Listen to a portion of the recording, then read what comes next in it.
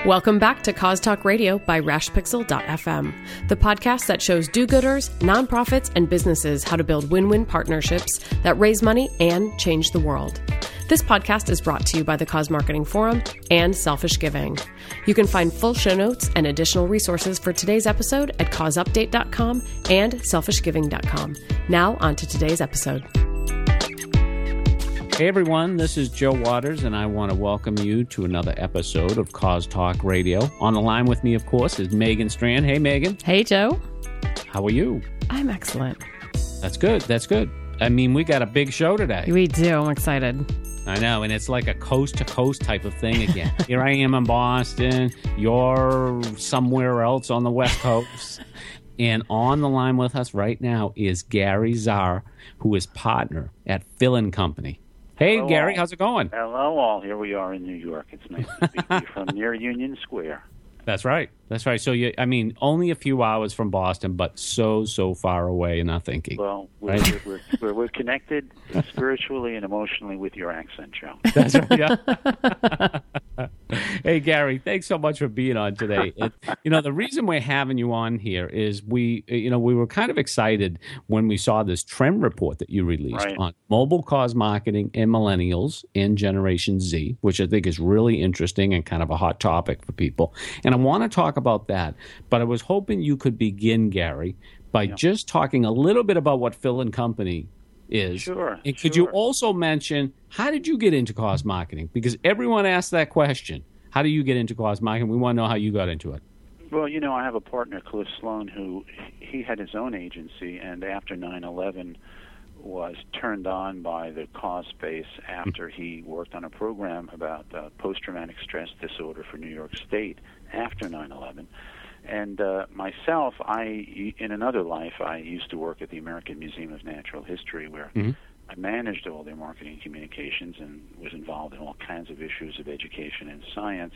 And earlier in my career, I had many nonprofit clients, as well as for-profit clients. And so Cliff and I just decided, hey, let's change the world and start a business doing it. And we said, let's take the excellence that we've learned in the private sector and bring it to do good in the world. And how do you do that? But you do it through cause and cause marketing. So our agency is a full-service agency here in New York City, and we run the gamut from advertising to digital to public relations to reputation management to branding.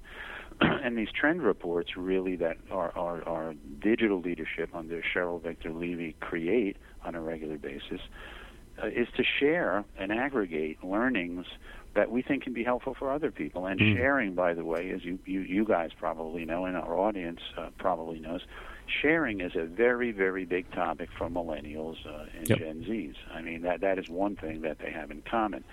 So we just think it's in keeping with the times and it's appropriate to do. And I also want to say that your listeners should know we're really a proud sponsor of the Cause Marketing Forum again this year. Yay! And we are, we have some fans here, and we are going to be actually moderating a panel on really redefining and expanding the definition of cause marketing. And we're going to have one of our clients, Arts Brookfield, there with us, Deborah Simon, and two other guests, and my partner, Cliff Sloan, will be moderating that panel. And we're also really happy that we're going to host the community party that happens after the dinner, which we're really happy about that too, Gary. Joe, you should be there. Megan's going to be there, and I think everybody listening should sign up for that party.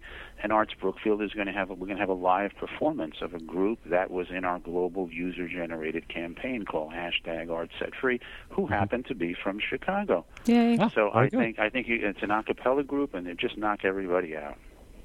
Oh, that'd be great.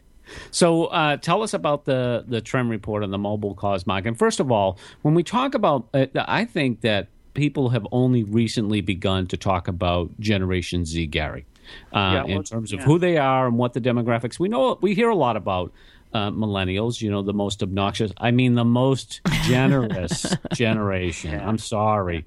But Generation Z, what do they look like, Gary? Who are they? I haven't met you in person. You must be a Gen Z. No. Well, I was a Gen Z at one time, but that's because my last name is Czar. But that was before Gen Zs were called Gen Zs. Gen Zs basically, in sort of normal English here, are 25-year-olds and under. And Gen Zs are really share a lot in common with millennials, millennials now are 26 to 36, so they're getting a little older. But the Gen Zs really grew up. This sort of group of Americans grew up with a sense, seeing their parents struggle through the recession. And they have a different sense. The news is about war and disasters, so they're growing up in a little bit different environment than the millennials, and they seem to be, from the reports we've read, very can-do, action-oriented. The millennials want to share and change the world, but I wouldn't call them. They're a little bit more laid back in how they approach that. These Gen Zers are very scrappy. They like action. Like many of us, despite what generation we're in. Their attention span is a little short. They just take for granted the mobile world. I love what you say too, Gary, in your report, that while millennials are tech savvy, Generation Z is tech innate. They're born tech. Joe, not to. I mean, you're inspiring me by what you're saying, because for Gen Z folks, the tech, what we call tech and digital, is in their DNA. That's the world they grew up in. So they just assume things that millennials maybe had to think a little bit about, and certainly Gen Ys had to think about. And then when you get to baby boomers, another whole thing. But no, they're sort of innately involved in it, and they're really into images and videos and infographics. And I think where the cost comes in for both of these generations, they're not really so separate, but the millennials and the Gen Zs is they're super, super motivated by cause. Cause is a big, big topic. And so many of your listeners may be interested in, what do we take away from this? One of the things is, if you're developing a campaign and you want to talk to somebody who's 25 years old or 15 to 25, a Gen Z person, or somebody who's sort of a millennial, and these are very coveted categories now for various reasons. If you want to reach them, cause is a very good way to do it. And what we've learned in the report is they're not really interested so much in an organization or a brand. They're interested in the story. They're interested in really being moved. So they share that in common. Yeah. No, I think that's interesting. And, one of the points that I've made, Megan and Gary, on this too, is this is why companies are so driven in the area of social responsibility. Yes, I think some companies do care, but I can't say that about all companies. But I know that all companies are interested in wooing the next generation, whether it's millennials or Generation Z, and cause is just central to them. And the earlier you can get somebody, as you know, as a customer, or if you're in a nonprofit as a supporter, the odds are the longer you'll have them. So you want to introduce your product or your cause, whatever your cause is, to a younger generation. And it's interesting because there's real skill sets and thought has to be put into the campaigns. Because, one of the campaigns we talked about in the Trend Report, which if people look at, is really, really, really smart. I mean, UNICEF teamed up with Giorgio Armani, and UNICEF wanted to sort of give more clean water to kids in need around the world. So what they did was they created an app, because remember, everybody's got to keep thinking mobile. Right. Yep. And it's called Tap Project, and it's super simple. You get on this, you get this mobile, and what they want you to do is not use your phone for 10 minutes. Now think about that. It seems like, wow, there's really no barrier because you're asking somebody to do nothing, but you're actually asking them to do something because the tendency is to use the phone. That's right, yeah. Right? You're trying to change their behavior. But what was amazing, it's super simple and very visual if you look at the Trend Report, very, very accessible. They were able to donate 250 million minutes, which caused UNICEF to donate 25 million days of clean water. So think about that. The power of that app, which is in the hand of somebody who, for sure, many of them are millennials and some are Gen Zs, and think about the impact that had. And it's very, very simple. It's a simple transaction.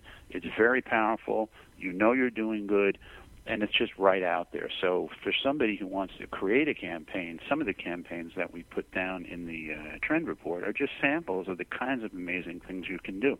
So this humanizing it, tapping into the passion for the cause, super, super important. Concrete, call to action. Press this, share this, do this. Super simple.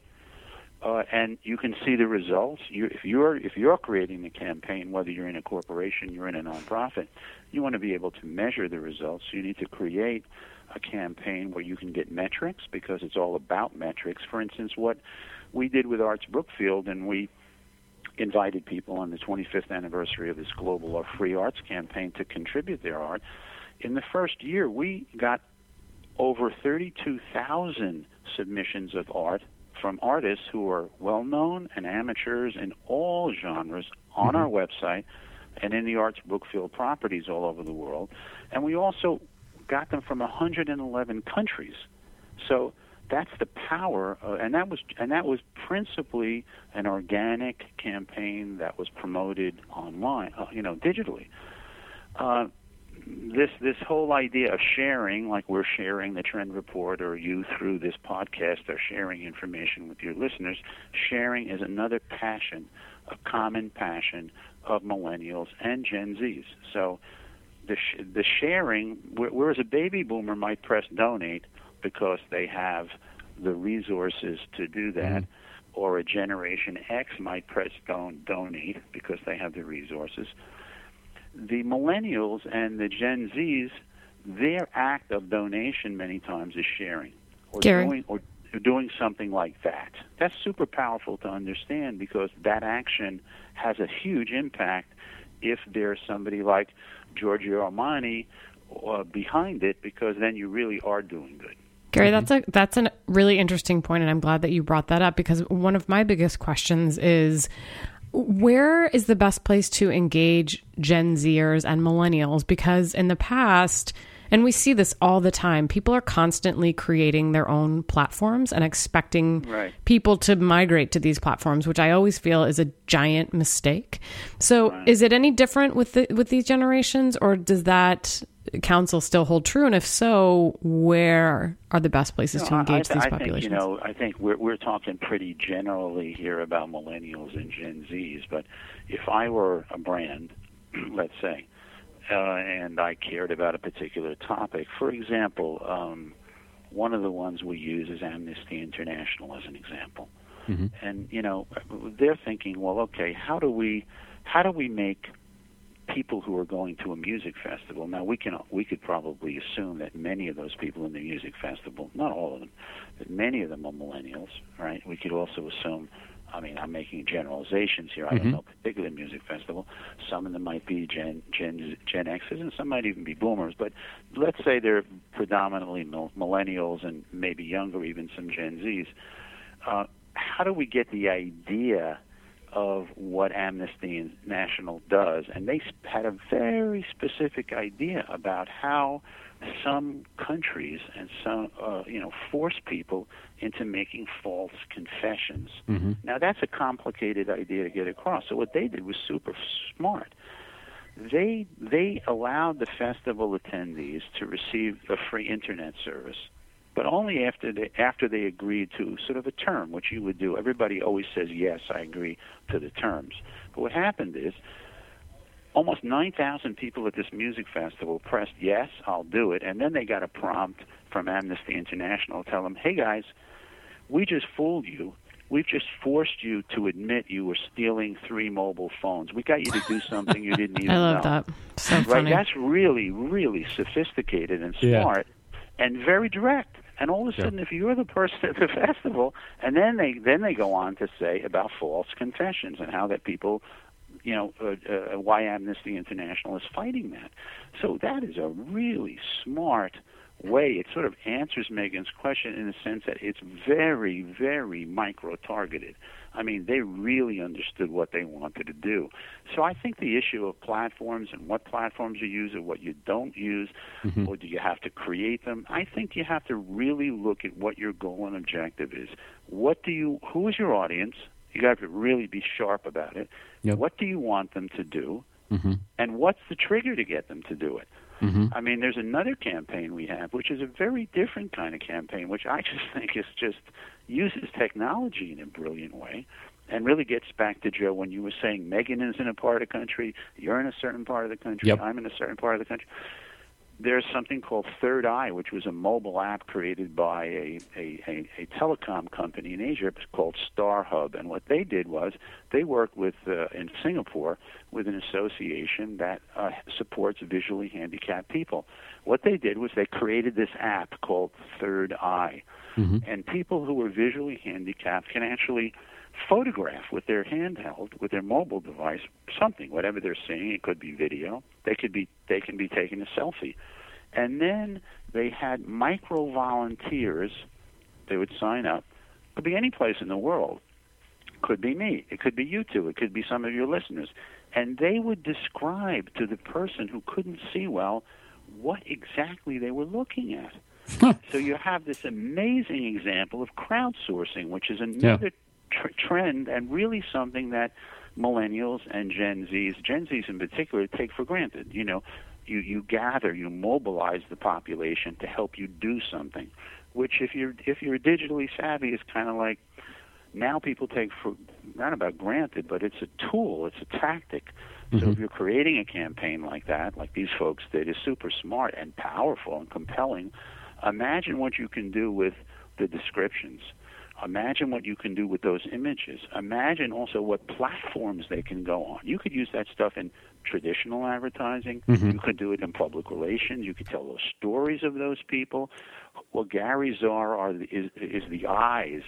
the describer of for instance, Megan, who's in another whole country, who doesn't even know her.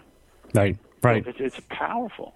Yeah, no, I think there's incredible opportunities. And you know what I think, too, Gary? I'd love to get your perspective, too, because one thing about you, too, is you and Cliff, too, have really been on both sides, working with businesses, working with nonprofits, but you're also an agency, right? Yes, and, you know, what do you think the threat is to nonprofits? Like, what do you kind of look out at nonprofits now and kind of scratch your heads and you say, you know, guys, you really need to be doing this? Well, that's very, very, very interesting. Very interesting. You mean what? Well, look. You know, nonprofits are not playing in the same game that they were playing 10 or 15 years ago. Right. The environment is extremely competitive. You know, there are we like to say more nonprofits than there are restaurants in New York. I mean, I know there's a lot of restaurants in Boston and there's a lot of them in Chicago, but there's a lot of them that's here. a lot. That's a lot. That's a lot of nonprofits. And so, you know, if you just think of every category, a nonprofit is an organization just like a for-profit in the sense that they have a budget, they have a goal, they may be values-driven, and they are values-driven, but to do their mission, to fulfill their mission, they need a certain amount of revenue, they need a certain amount of strategic partners, and what they really need is awareness among key audiences. So when we sit down or we talk with nonprofits, and we have, you know, considerable decades of experience with nonprofits and for-profit companies, you know, of all kinds, you know, you really want to think about, you know, take a step back and do a lot of listening. What is it that they're trying to achieve? Many times they're not clear really about where they want to go. They know something's wrong, or they know they're being maybe superseded by another educational institution or another hospital or another not-for-profit, or maybe their donations are down, or maybe they're finding they can't really communicate or engage with the target audience. But whatever it is, it's listening to them. And for sure, many nonprofits, even the most sophisticated, whether they're cultural organizations or other, are very, very challenged about how to connect with millennials and Gen Zs. I agree. And because if you think about, let's think of the Boston Symphony, the Chicago Institute of Art, or Lincoln Center. they traditionally have what's called graying populations. Their audiences traditionally are on the older. They're skewing almost beyond baby boomers. I mean, and certainly they're donors. It's essential for them to start to engage younger audiences. How do they do that? Exactly what Megan asked before. Where are those people? Yeah. How do they digest information in another life? They do it differently.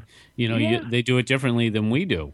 And, so many of those institutions are really struggling. Gary and Megan, one of the things I was reading about the other day was talking about how much golf is suffering because it's not the thing for millennials. And I aptly thought that, it's hard to swing a club when you got a phone in your hand. They'll figure out a way to connect it to the golf club or to the hat or something like that. But when you talk about golf, and again, I would have to think about it a lot more. I'm not personally a golfer, although I like sports.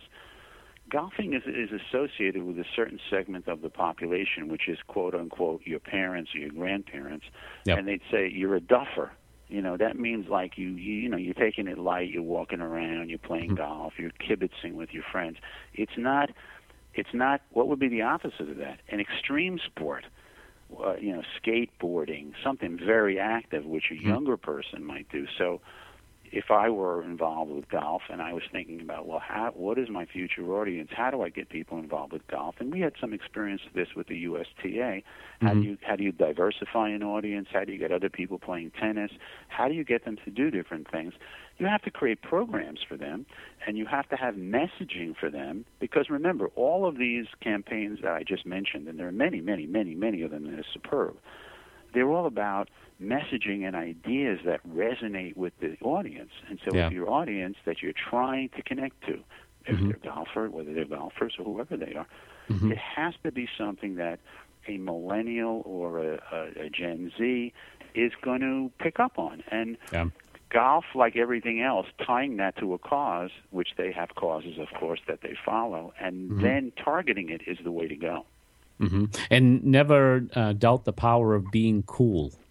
Well, right? You want to be hip, with younger people and stuff like that. I mean, only Megan is truly hip and cool on this show. We know that, Gary. But well, I'm not going to say that publicly. As far as I'm concerned, you're both super cool people. That's right. We're both because super cool is about being smart and caring about doing good in the world. That's right. That's right. So which is not hip. Yeah, which is what exactly this trend report has been all about. So. Very, very fascinating, Gary. Thank you for sharing this with us. Where can people find the trend report if they'd like to get a copy of it? All right. Well, you can go on our site, philandcompany.com, and under Unfiltered, which is our blog, and you can find it there. And we would be very interested if people had ideas about future trend reports they'd like to know about, because we would welcome doing the research on it, and we do it anyway. And we'd like to give your audience the kind of thing they're interested, they need, and they want to use. So I want to thank you guys for this opportunity to be on with you. Thank you. We'll definitely put that, too, on show notes. If listeners are on iTunes and they're listening to the show from there, definitely visit Selfish Giving or Cause Update or Phil and Company, and we'll all have the trend report that people can download. Gary, what about an email or a Twitter profile, some place that people could connect with you? Well, and if you want to use an old-fashioned email, it's Gary, Gary, at philandcompany.com. Excellent. Well, we will put that in the show notes as well. Joe, where can people find you online if they'd like to do that? Well, people can find me on Twitter, of course, at Joe Waters. They can find me on my blog at selfishgiving.com. And, of course, you can check out my cause marketing boards on pinterest.com/Joe Waters. What about you, Megan? Where can people find you?